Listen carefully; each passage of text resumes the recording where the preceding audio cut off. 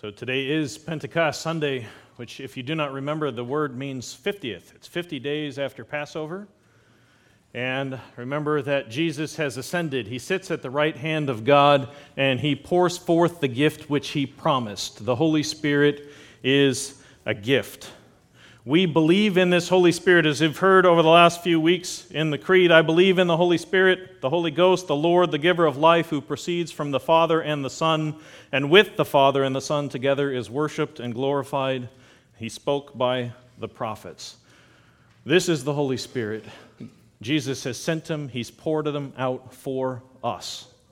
If you would, pray with me. Father, we come into your presence to hear the word spoken, the living word, our Savior. And Lord, we know that word does no good in us unless it's united and quickened in us by the Spirit. We need life that only comes from your good hand when word and spirit work together within us, producing ears to hear, feet that are quick to obey. And so we pray that you would do that in us today, that you would help us to know you, our Lord, our Savior, and our Maker in a new way. We pray these things in the name of Jesus. Amen. We don't often focus on the Holy Spirit in this church, and perhaps we should as we come exegetically across the text. We speak about his work, but today we're specifically going to focus on the work of the Holy Spirit. And one of the traps that we run into is thinking of the Spirit not as a person, and particularly thinking of the Spirit as a gift that we can control.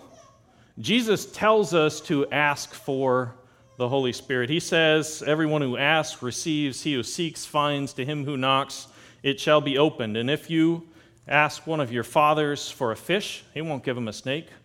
If you ask for an egg, he won't give him a scorpion. If you then, being evil, know how to give good gifts to your children, how much more shall your heavenly Father give the Holy Spirit to those who ask him? Jesus is telling us to ask for the Holy Spirit, and in his goodness, the Father will give the Spirit. And on the day of Pentecost, that's what we celebrate, that God answered. That doesn't mean that we stop asking. We'll get to that. But before we move on, just a couple comments before we come to the text in Acts. One of those, if you think back to the Old Testament, the preacher in Ecclesiastes, he said that striving after the wind, trying to shepherd the wind, is vanity. Remember that the word Spirit is wind. When we receive the gift of the Holy Spirit and we believe that we can control him, then we've got it all backwards. We do not understand then the work of the Spirit or the fruit that he produces in his life. He is the one instead that controls us. So as we go through the history of the day of Pentecost in the early church and looking backwards into the Old Testament, we're going to see that there is something specific. I'm going to focus on one thread, one example that filters through about how the Spirit controls us. Remember that John says, when Nicodemus comes to ask him of the Spirit, that he's a wind that blows this way and that way. He blows to and fro. You can't control him. In fact, it's difficult to keep up. He who is born of the Spirit is like this. It's like the wind. You can't see, but the wind blows with force and brings life. So how do we participate? How do we have our share with the Holy Spirit? What does he do in us? And I can't give a full, the fullness of what the Spirit does. So as I mentioned, I'm going to focus on how one aspect of the Spirit's work is weaved into our midst today, and what we ought to expect as the church of the living God. So if you would turn with me then to the book of Acts, a text that we should know well. The day of Pentecost had come. So 50 days after the Passover, Jesus has died. He's been raised up on Easter Sunday. He's ascended in the first chapter of the book of Acts. He sits at the right hand of God, and now he's doing exactly as he promised. He pours forth the very person of God, whom he said, remember in John 16, it is to your advantage that I leave. It's better that I go and ascend to the right hand of the Father, because I will send you the helper, the comforter, who comes alongside the advocate for you. And he will convict of sin and righteousness and judgment. And his work will be accomplished. And here on the day of Pentecost, that's exactly what we see. The apostles are gathered together in one place, and the heavens open up, and a noise comes like a violent, moving, rushing wind, and it fills the whole house, and it filled the whole house where they were sitting, and there appeared over them tongues of fire, distributing themselves, dividing themselves, and resting on each one of them. And they were filled with the Holy Spirit and began to speak to one another in tongues as the Spirit was giving them utterance. So the Spirit, the fire cloud of Israel, comes and in tongues of fire from heaven, he distributes himself on the apostles. And we see then that work begun. They speak, and there's understanding. There were Jews living in Jerusalem, devout men from every nation under heaven, and when the sound occurred, the multitude came together, and they were bewildered. They were afraid because they were hearing them speak, each one in his own language, and they were amazed and marveled. And they said, "Why are not all these who are speaking Galileans? And how is it that we each hear them in our own language to which we were born? Parthians, Medes, Elamites, residents of Mesopotamia, Judea, Cappadocia, Pontus, Asia, Phrygia, Pamphylia, Egypt, and the districts of Libya around Cyrene, and visitors from Rome, both Jews and proselytes, Cretans, Arabs, we hear them in our own tongue, speaking of the mighty deeds of God." And they all continued in amazement and great perplexity, saying to one another, "What does this mean?" But others were mocking and saying, "They are full of sweet wine." So the Spirit comes, the apostles speak. They speak with the power and the authority of the Spirit. And some resist the work of the Spirit. The words are heard, so enlightenment is given. Some resist, and some accept at the end of Peter's sermon, beginning in verse 14. This day of Pentecost is one that you could use it to teach the entirety of Scriptures. If you look back, you'll see that the imagery that's brought in, it connects to almost every major event that exists in the Old Testament. It brings us forward in the plan of God. This is an inflection point in God's plan in which he gives the Spirit. The church is established. The foundation is begun. And at the end of it, there's 3,000 new believers that have been added to the church, filled with that same Spirit, and their lives are transformed, as we'll see at the end. So I want to take two themes, and we'll take those two themes and looking at opposite sides of this text. The first one of them, as I wrote in the reminder email yesterday to think about, comes from Genesis 11. Hyde read it for us this morning, and it's the story of the Tower of Babel. So if you would, flip your finger back to Genesis 11. Hold your finger there in Acts 2 and flip back to Genesis 11.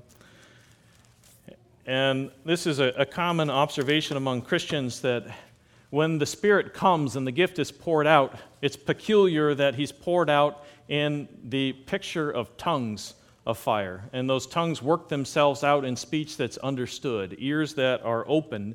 And it's an inversion of the story of the Tower of Babel. And I just want to make two observations from that story that are important to our understanding today. So in Genesis 11, the whole earth is using the same lip, the same words. They're worshiping the same false gods themselves, as we'll see in a minute. And they journeyed east. They found a plain in the land of Shinar, and they settled there, and they said to one another, "Come, let us make bricks and burn them thoroughly." And they used brick for stone and tar for mortar. And they said, "Come, let us build for ourselves a city, a tower, whose head will reach into heaven, and let us make for ourselves a name, lest we be scattered abroad over the face of the whole earth." And Yahweh came down. So what's going on here is the people of the earth have gathered together in opposition to God. And the opposition is driven by fear. You remember the events that preceded this in Genesis. God just wiped out the face of the earth. He flooded it. He says that the intent of man's heart is wicked continually, and my spirit will not strive with him forever. And so all but Noah and his passengers perished in the flood.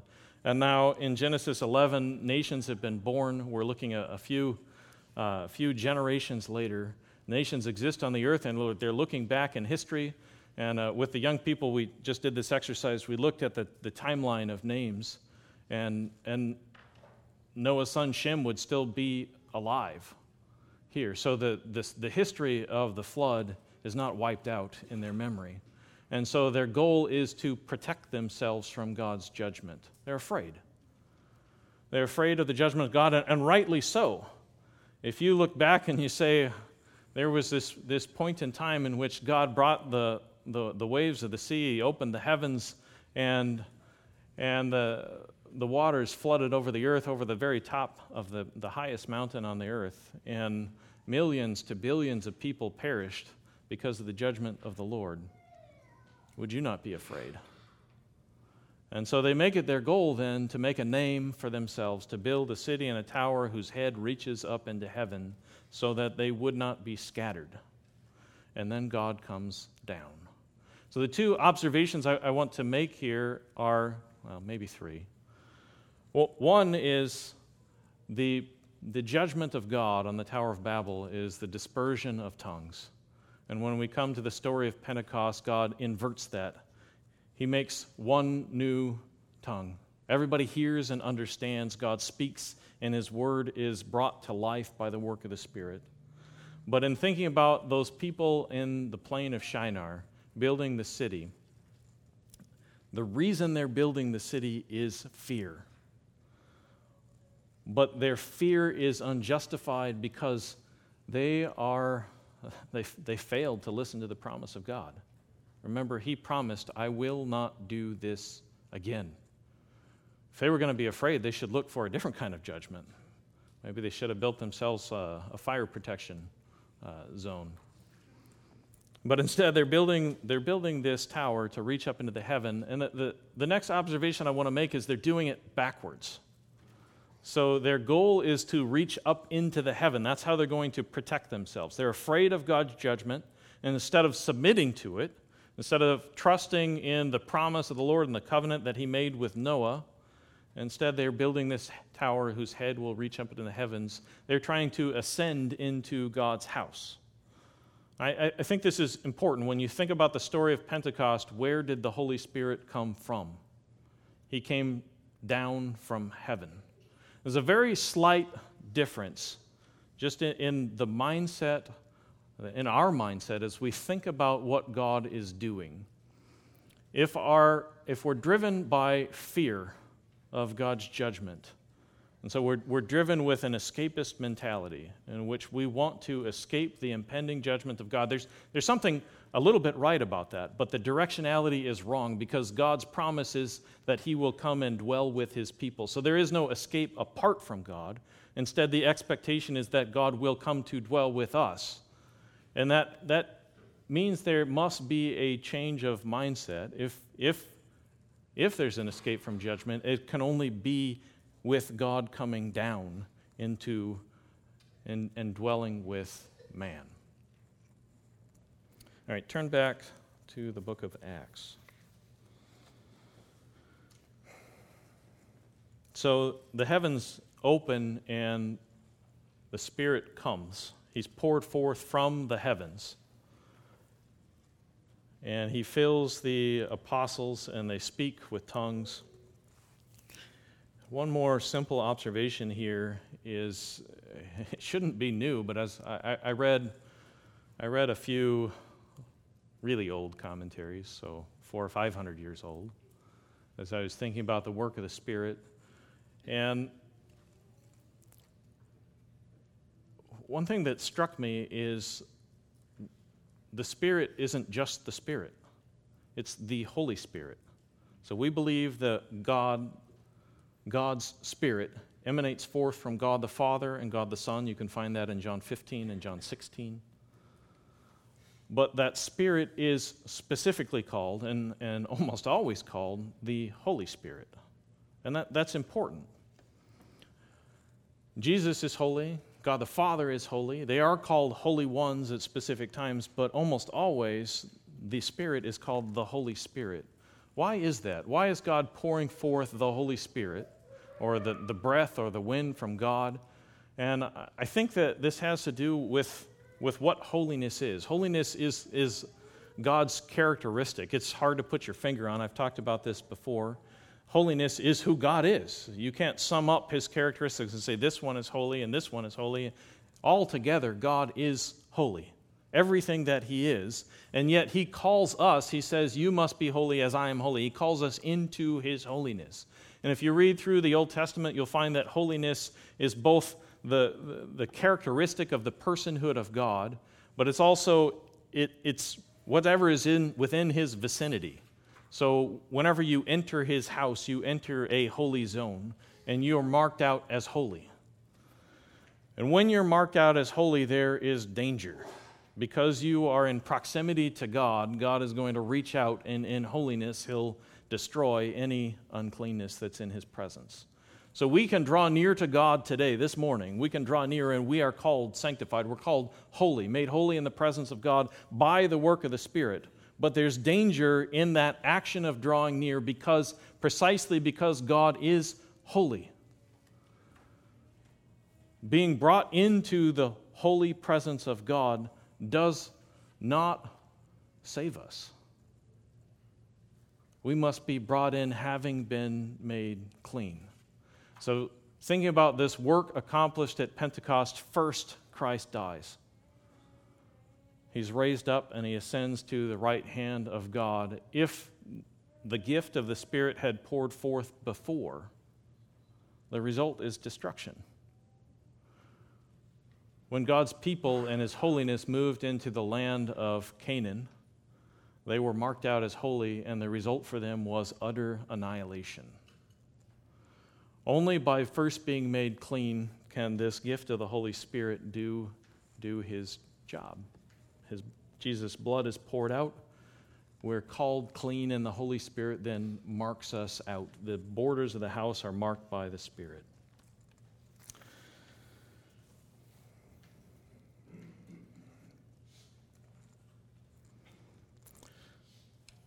When the people hear and they're afraid, those who mock call out and they say, "You apostles, you're full of wine." Of course, it's ridiculous to think that this is the effect of wine, but nonetheless, that's how mocking works. You scoff, and in your scoffing, your mind is twisted. And so Peter, he teaches under the power and the authority invested him by the Spirit, and he brings together a passage from the book of Joel, and then 3 Psalms, Psalm 16, Psalm 132, and Psalm 110. And the work of the Spirit is to testify of Christ. And so this entire sermon is aimed at showing that this very pouring forth of the Spirit shows who Christ is. It shows that he's been raised up and that he's seated at the right hand of the Father. And I want to draw your attention to then the last text that he uses, Psalm 110. He says in his conclusion that it couldn't have been David. Instead, Jesus, verse 33, has been exalted to the right hand of God and has received from the Father the promise of the Holy Spirit, which he's poured forth this day, and you both see it and you hear it. It wasn't David who ascended into heaven, but he himself says, "The Lord said to my Lord, sit at my right hand until I make your enemies a footstool for your feet."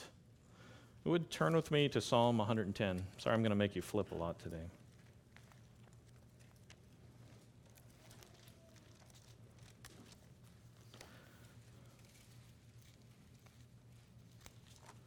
This is where I began thinking last week. We read Psalm 110 as an ascension psalm. And thinking about what Jesus does as he ascends to the right hand of the Father, read with me then the first few verses in Psalm 110. The Psalm of David, Yahweh says to my Lord, sit at my right hand until I make your enemies a footstool for your feet. Yahweh will stretch forth your strong scepter from Zion, saying, rule in the midst of your enemies, and your people will volunteer freely in the day of your power. In holy array from the womb of the dawn, your youth are to you as the dew. So Jesus is raised up. He sits at the right hand of the Father. And here in Psalm 110, the next thing that happens, God gives him the ruling scepter. And in verse 3, your people will volunteer freely. Or your translation might say, your people will give themselves as a free will offering in the day of your power or in the day of your army. So the picture we get here is not just that Jesus has ascended to the right hand of the Father, but he's ascended unto a work, a job. So he sits down at the right hand of the Father, and God gives him the ruling scepter that we know from Psalm 2, and he's going to rise up and crush his enemies. But around him forms this army. And it's an army that's composed of volunteers. So it's a volunteer army. They've given themselves freely because they see Jesus seated at the right hand of the Father. That's a really interesting picture. They give themselves up as free will offerings. We're not going to turn there, but if you remember, free will offerings are one of the three types of peace offerings. There's a thanksgiving offering, a votive offering, and a free will offering described for us in Leviticus chapter 7. These are placed upon the top of the sin offering and the burnt offering as we come before God. And the free will offering, that word, it has the idea of you're compelled. Not compelled by slavery, but compelled by your heart.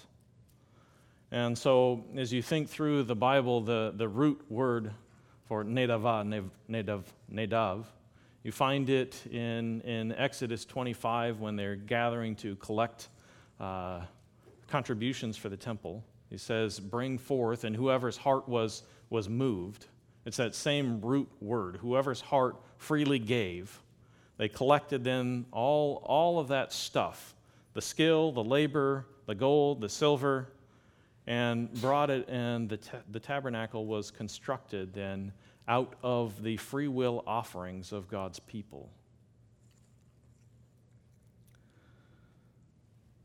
In fact, if you go look up both the root for move or impel and the word that's used for offering itself, what you'll find is that it is peculiar to two circumstances in the Old Testament.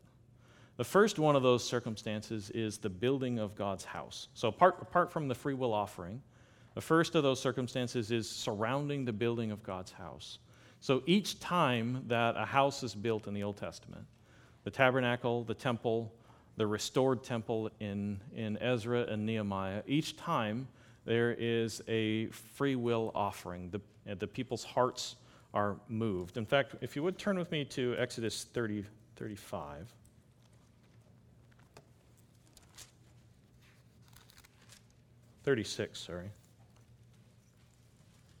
Just to emphasize this point.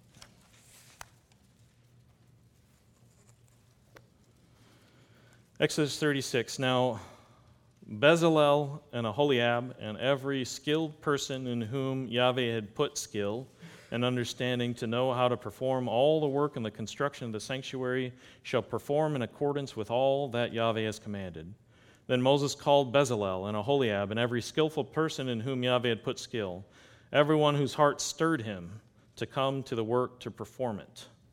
And they received from Moses all the contributions which the sons of Israel had brought to perform the work in the construction of the sanctuary, and they still continued to bring him free will offerings every morning. And all the skillful men who were performing all the work of the sanctuary came, each from the work which he was performing. And they said to Moses, the people are bringing much more than enough for the construction work which Yahweh commanded us to perform. And so Moses issued a command, and a proclamation was circulated throughout the camp, saying, let neither man nor woman any longer perform work for the contributions of the sanctuary. Thus the people were restrained from bringing any more. Each time the house is built, you see the same picture. The people come, and on top of the tithes and the other offerings, they're moved, they're stirred up, specifically by the work of the Spirit, to come and to bring unto the building of the house.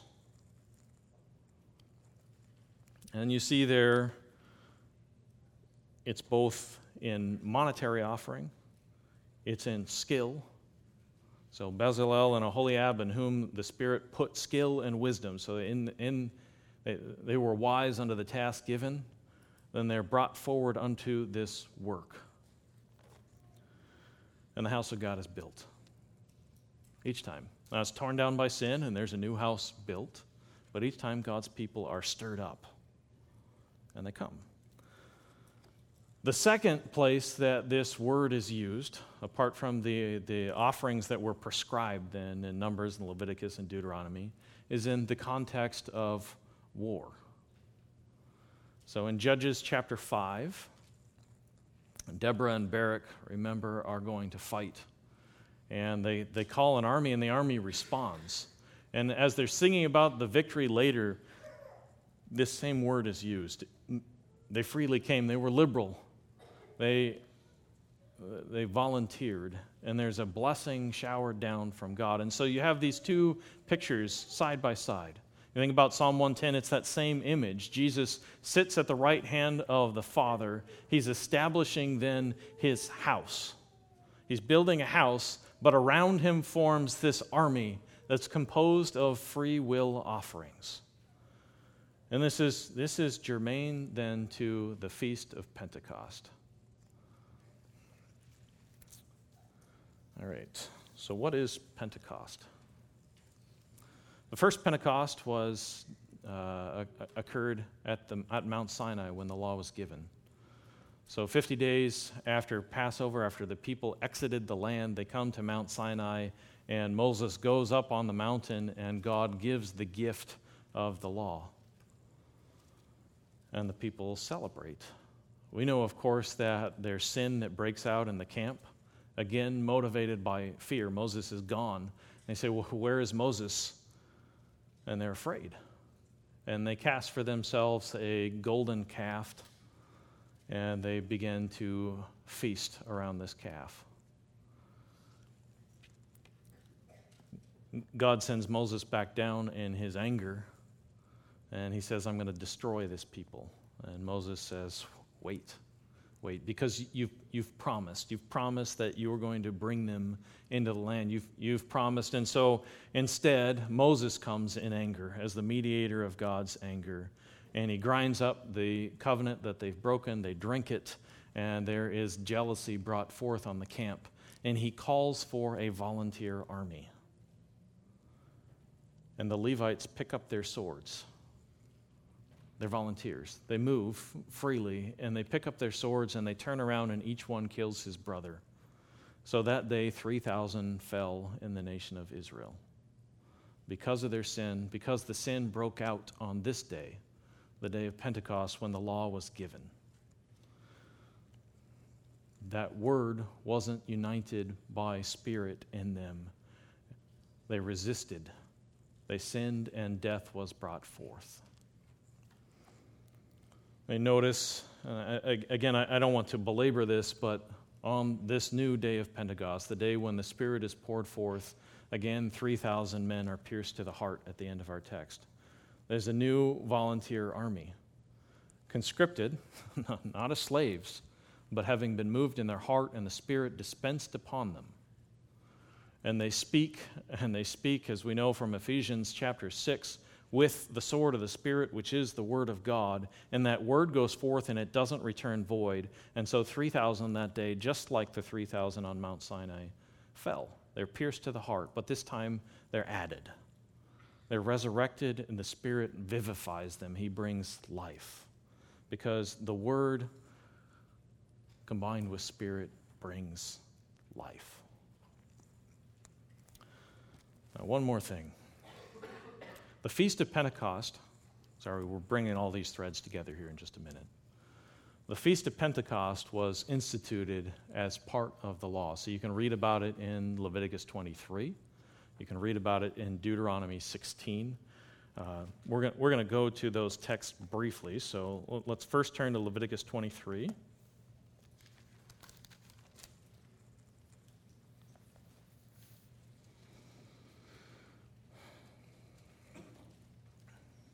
Verse 15.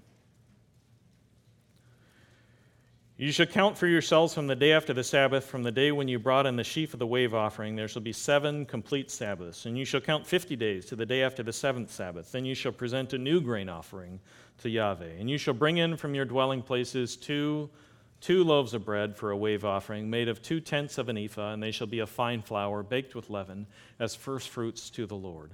Along with the bread you shall present 7 one-year-old male lambs without defect, a bull of the herd, 2 rams. And they are to be a burnt offering to Yahweh with their grain offerings, their libations, and offering by fire of soothing aroma to Yahweh. And you shall offer 1 male goat for a sin offering, 2 male lambs, 1-year-old, for a sacrifice of peace offerings. The priest shall then wave them with the bread of the first fruits for a wave offering with 2 lambs before Yahweh. They are to be holy to Yahweh for the priest. And on this same day you shall make a proclamation as well. You're to have a holy convocation. You shall do no laborious work. It is a perpetual statute in all your dwelling places throughout your generations. And when you reap the harvest of your land, moreover, you shall not reap to the very corners of your field, nor gather the gleaning of your harvest. You are to leave them for the needy and the alien. I am Yahweh your God. So the feast is proclaimed. It's a harvest feast for the wheat. You bring the first fruits into God in recognition of his work, that he will complete it. It's at the beginning, then, of the wheat harvest. But associated with this harvest, then, you reap only the edges, not the corners of your field, so that the poor and the needy celebrate too. There is an outpouring of God's gift that funnels through, then, this offering unto the Lord. Turn with me to Deuteronomy 16, then. One more observation, then we'll be back in the New Testament. Deuteronomy 16, verse 9. The feasts are recounted a second time just as they are coming into the land in this second giving of the law. And there is a slight addition here. You shall count 7 weeks for yourself, and you shall begin to count 7 weeks from the time you begin to put the sickle to the standing grain. Then you shall celebrate the Feast of Weeks. This is the same feast. It's Pentecost feast. The Feast of Weeks to the Lord your God with a tribute of a free will offering. The word tribute there means liberal. With a liberal free will offering of your hand, which you shall give just as Yahweh your God blesses you. This is very odd. It's odd that this is the only time a free will offering is commanded. It's part of the festival cycle. And you might find it odd, how does one command a liberal free will offering? It's specifically associated with this feast, not Passover, not booths, but the Feast of Weeks, the Feast of Pentecost. You are to bring with you a liberal, abundant offering, having been moved in your heart by God. How does that work? That's the essence of what we're after today. God calls us into his presence. He gives us commands, but he calls us to be moved in the Spirit. And how does one do that? We heard Ezekiel was commanded to preach to a bunch of dried up, whitewashed bones, a pile of bones. How does one do that? And in part, you can't. You can't move yourself, otherwise it's not a moving of the Spirit. The rushing wind that comes from above that plants the fire, that is God's work. We can't control God. And so then what are we to do? One more text. I told you it was going to be a menagerie. Turn with me to Galatians chapter 5.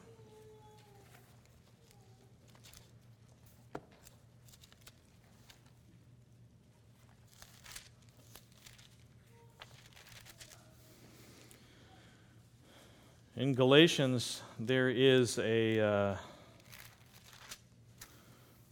problem in the new church in marking out who belongs to God's family, and that's the essence of this epistle. And at the end, he comes to the point, and we'll look at that then, starting in verse 13. You were called to freedom, brothers. That should sound familiar. You were called to freedom. You are called to freedom, only do not turn your freedom into an opportunity for the flesh, but through love serve one another, for the whole law is fulfilled in one word. In the statement, you shall love your neighbor as yourself. But if you bite and devour one another, take care lest you be consumed by one another. But I say, walk by the Spirit, and you will not carry out the desire of the flesh. For the flesh sets its desire against the Spirit, and the Spirit against the flesh, for these are in opposition to one another, so that you may not do the things that you please. But if you are led by the Spirit, you are not under the law. Now the deeds of the flesh are evident, which are immorality, impurity, sensuality, idolatry, sorcery, enmity, strife, jealousy, outbursts of anger, disputes, dissensions, factions, envying, drunkenness, carousing, and things like these, of which I forewarn you, just as I have forewarned you, that those who practice such things shall not inherit the kingdom of God. But the fruit of the Spirit is love, joy, peace, patience, kindness, goodness, faithfulness, gentleness, self-control. Against such things there is no law. Now those who belong to Christ Jesus have crucified the flesh with its passions and its desires. And if we live by the Spirit, let us also walk by the Spirit.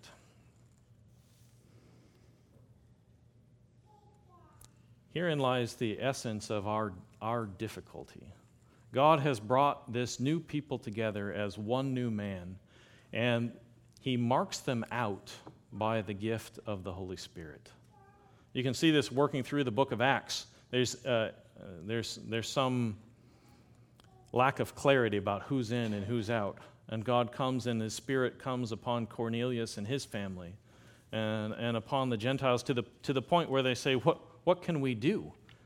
God has given his Spirit. How can we hold back? They're one new people under God. And here in Galatians, you see that coming to fruition, but there's still this problem. If we bite and devour one another, take care lest you be consumed by one another. There's a friction within the newly minted people of God that are marked by his Spirit. And so his conclusion in this book is walk by the Spirit. You're marked out. The holiness of God is marked on you by the Spirit. And there is a differentiation between the works done in the flesh and those done in the Spirit. And if you pay close attention to those lists, they're about dwelling with people.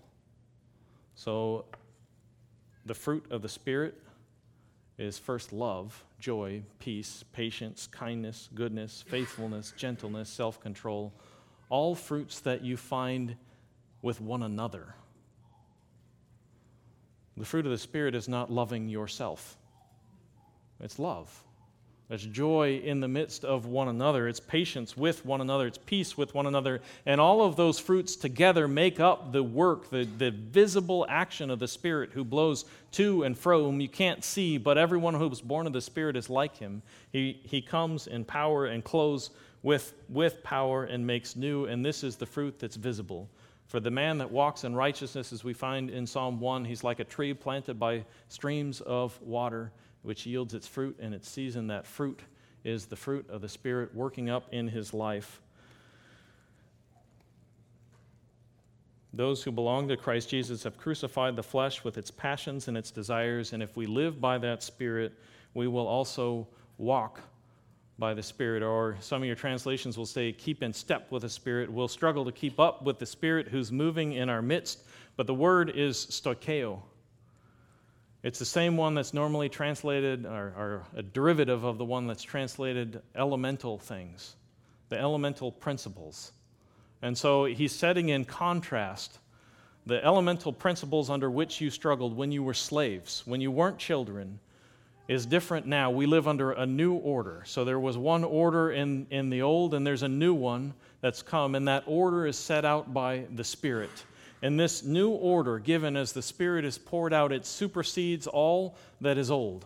It doesn't mean that there's no commands. If you look in the next chapter, you bear one another's burdens and thus fulfill the law of Christ, but it opens up into something newer, bigger, and better.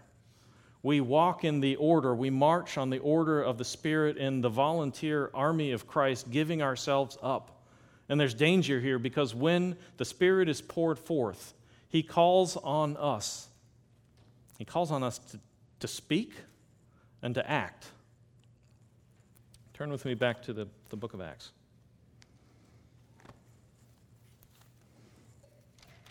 I won't make you turn more than 10 more times.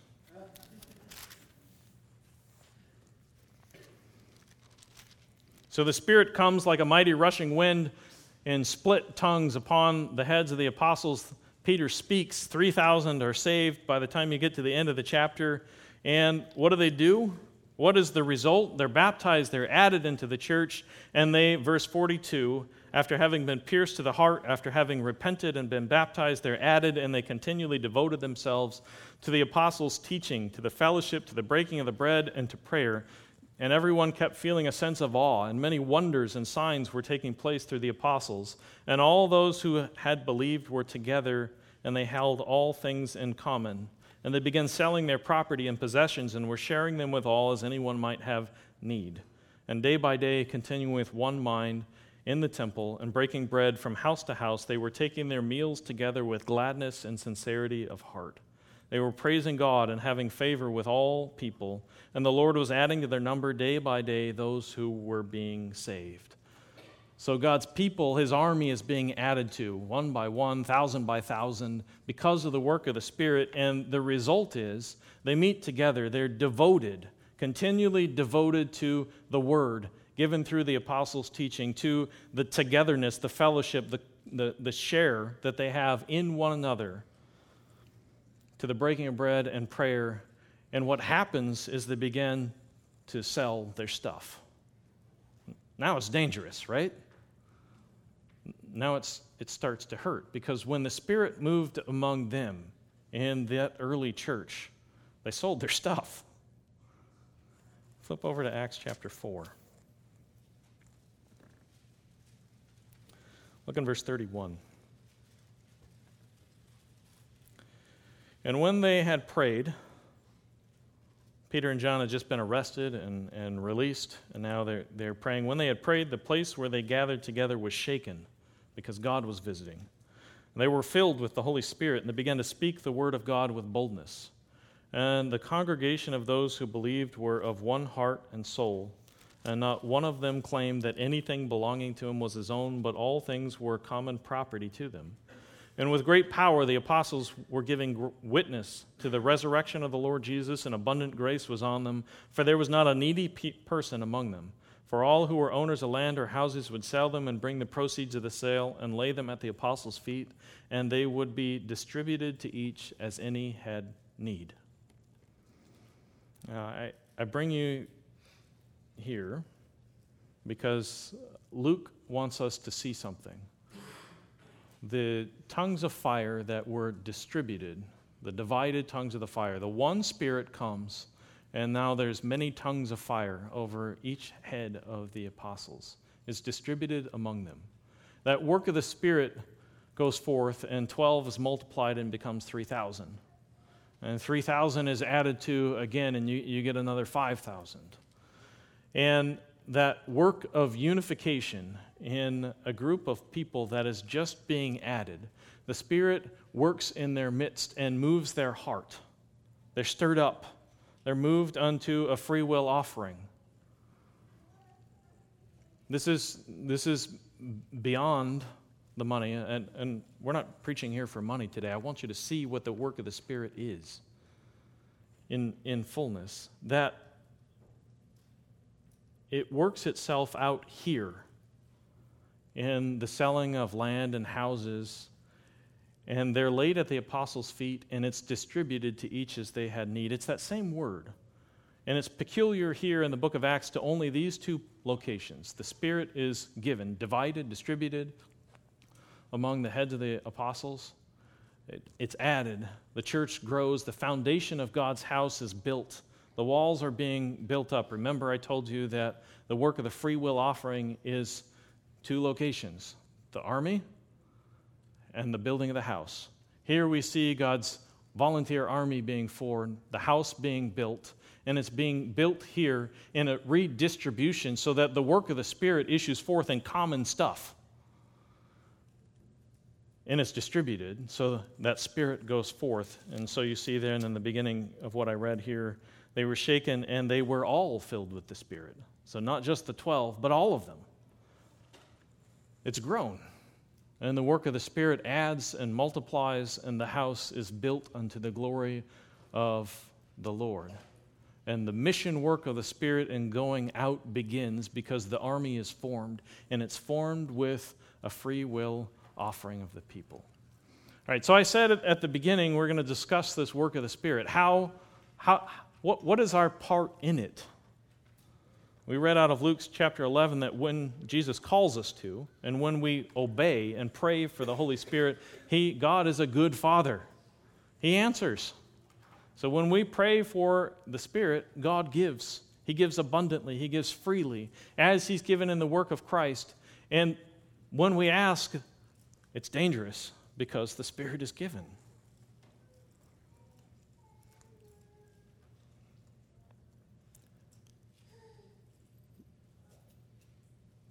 There is a way to resist the Spirit. Right? So throughout the New Testament, we can hold back from the Spirit. And there's two ways to do that. One is we can take and plug up our ears to the Word of God. So you can walk away from God's Word. When the Spirit calls upon us to do things that we don't want to do, mostly because we're afraid. Remember the Tower of Babel? They were afraid. And the work of the Spirit, well, it should make us a little afraid because we can't control the Spirit. He controls us. And so we can walk away from the Word because the Spirit's work is to come and vivify, to enliven the Word so that it does not return void. And so if you take away the Word, the work of the Spirit will be made void. We can walk away from God's Word. We can plug up our ears when we hear it. We can deny it. The other way that we can do that is we can close our hearts after having heard. So if you would turn with me to Hebrews chapter 6.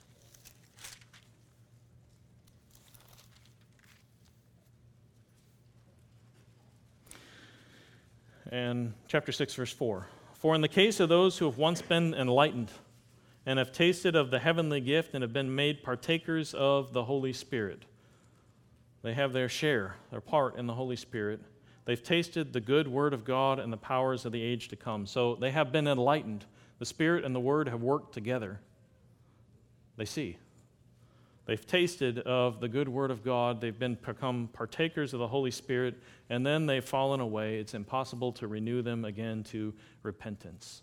Or as he says in chapter 10, if you trample underfoot the blood of Christ and regard as unclean, that blood, the blood of the Son, after having been a partaker of the Spirit of grace, there no longer remains an offering for sin. So what is our role? We call on God to do exactly what He promised to do. Send forth your Spirit. It's what we celebrate today. We live in the age in which God has poured forth His Spirit in abundance because Jesus sits at the right hand of God. But as He does that, His work is to come into us, to dwell in our midst as one people, producing the singular fruit of the Spirit. It's not plural, it's not fruits, it's the fruit. Love, joy, peace, patience, kindness, goodness, self-control. I think I missed one. But as that happens, He calls on us things that are unexpected. The Spirit moves beyond our imagination. And we can resist, we can grieve the Spirit, we can push back, but there's danger there. So one more passage. Turn with me then to Philippians chapter 2.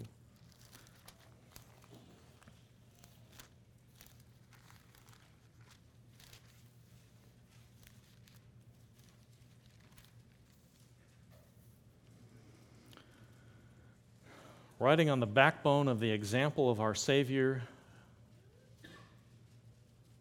who humbled Himself to the point of death, even death on a cross, we're called in verse 12, so then, because we watch who Jesus is, because He did not regard equality with God a thing to be grasped, but humbled Himself to the point of death, and because we see the end of it all, that He was lifted up, and every knee bows down of those in heaven and on earth, and every tongue confesses that Jesus Christ is Lord of the glory of God the Father. So then, my beloved, just as you have always obeyed, not as in my presence only, but now much more in my absence, work out your salvation with fear and trembling, for it is God who is at work in you, both to will and to work for His good pleasure. God is doing this work, and I think the appropriate way to translate this verse is that God is doing the work to create in us the will and the work for His good pleasure.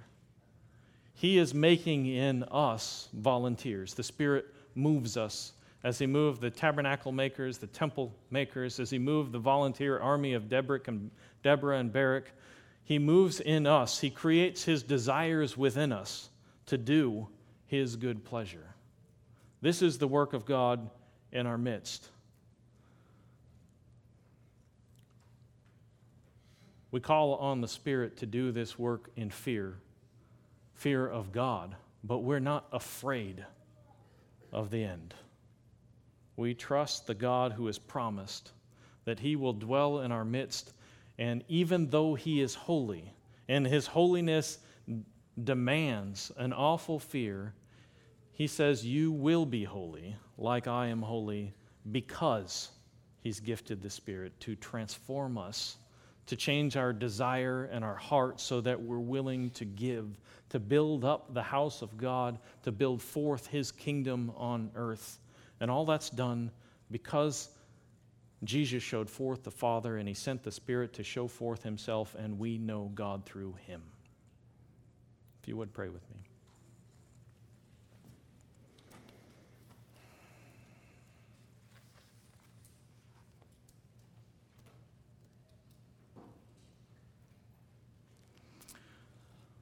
Father, we thank You that in Your goodness, You have not given us a spirit of fear, but a spirit of power and love and self-control. We thank You that you bring the fullness of Your work to bear on us. You don't leave us alone with wood and stone commandments written outside of us, but instead You in Your grace and mercy have gifted forth the abundant Spirit brought about by the work of Christ to do His work now in our midst. And Lord, we pray that that work would be done. Help us not to resist You. When the word comes in and it's difficult to hear, let us bend the knee before You, unlike those at the Tower of Babel who lifted their fist against You and sought safety in another way. Lord, instead, Lord, we pray that You would help us to seek You first and to let everything else be added unto us. We pray these things in the name of our Father who made us, our Son, the Son who has redeemed and bought us, and the Spirit who is making us new. We pray these things in that name. Amen.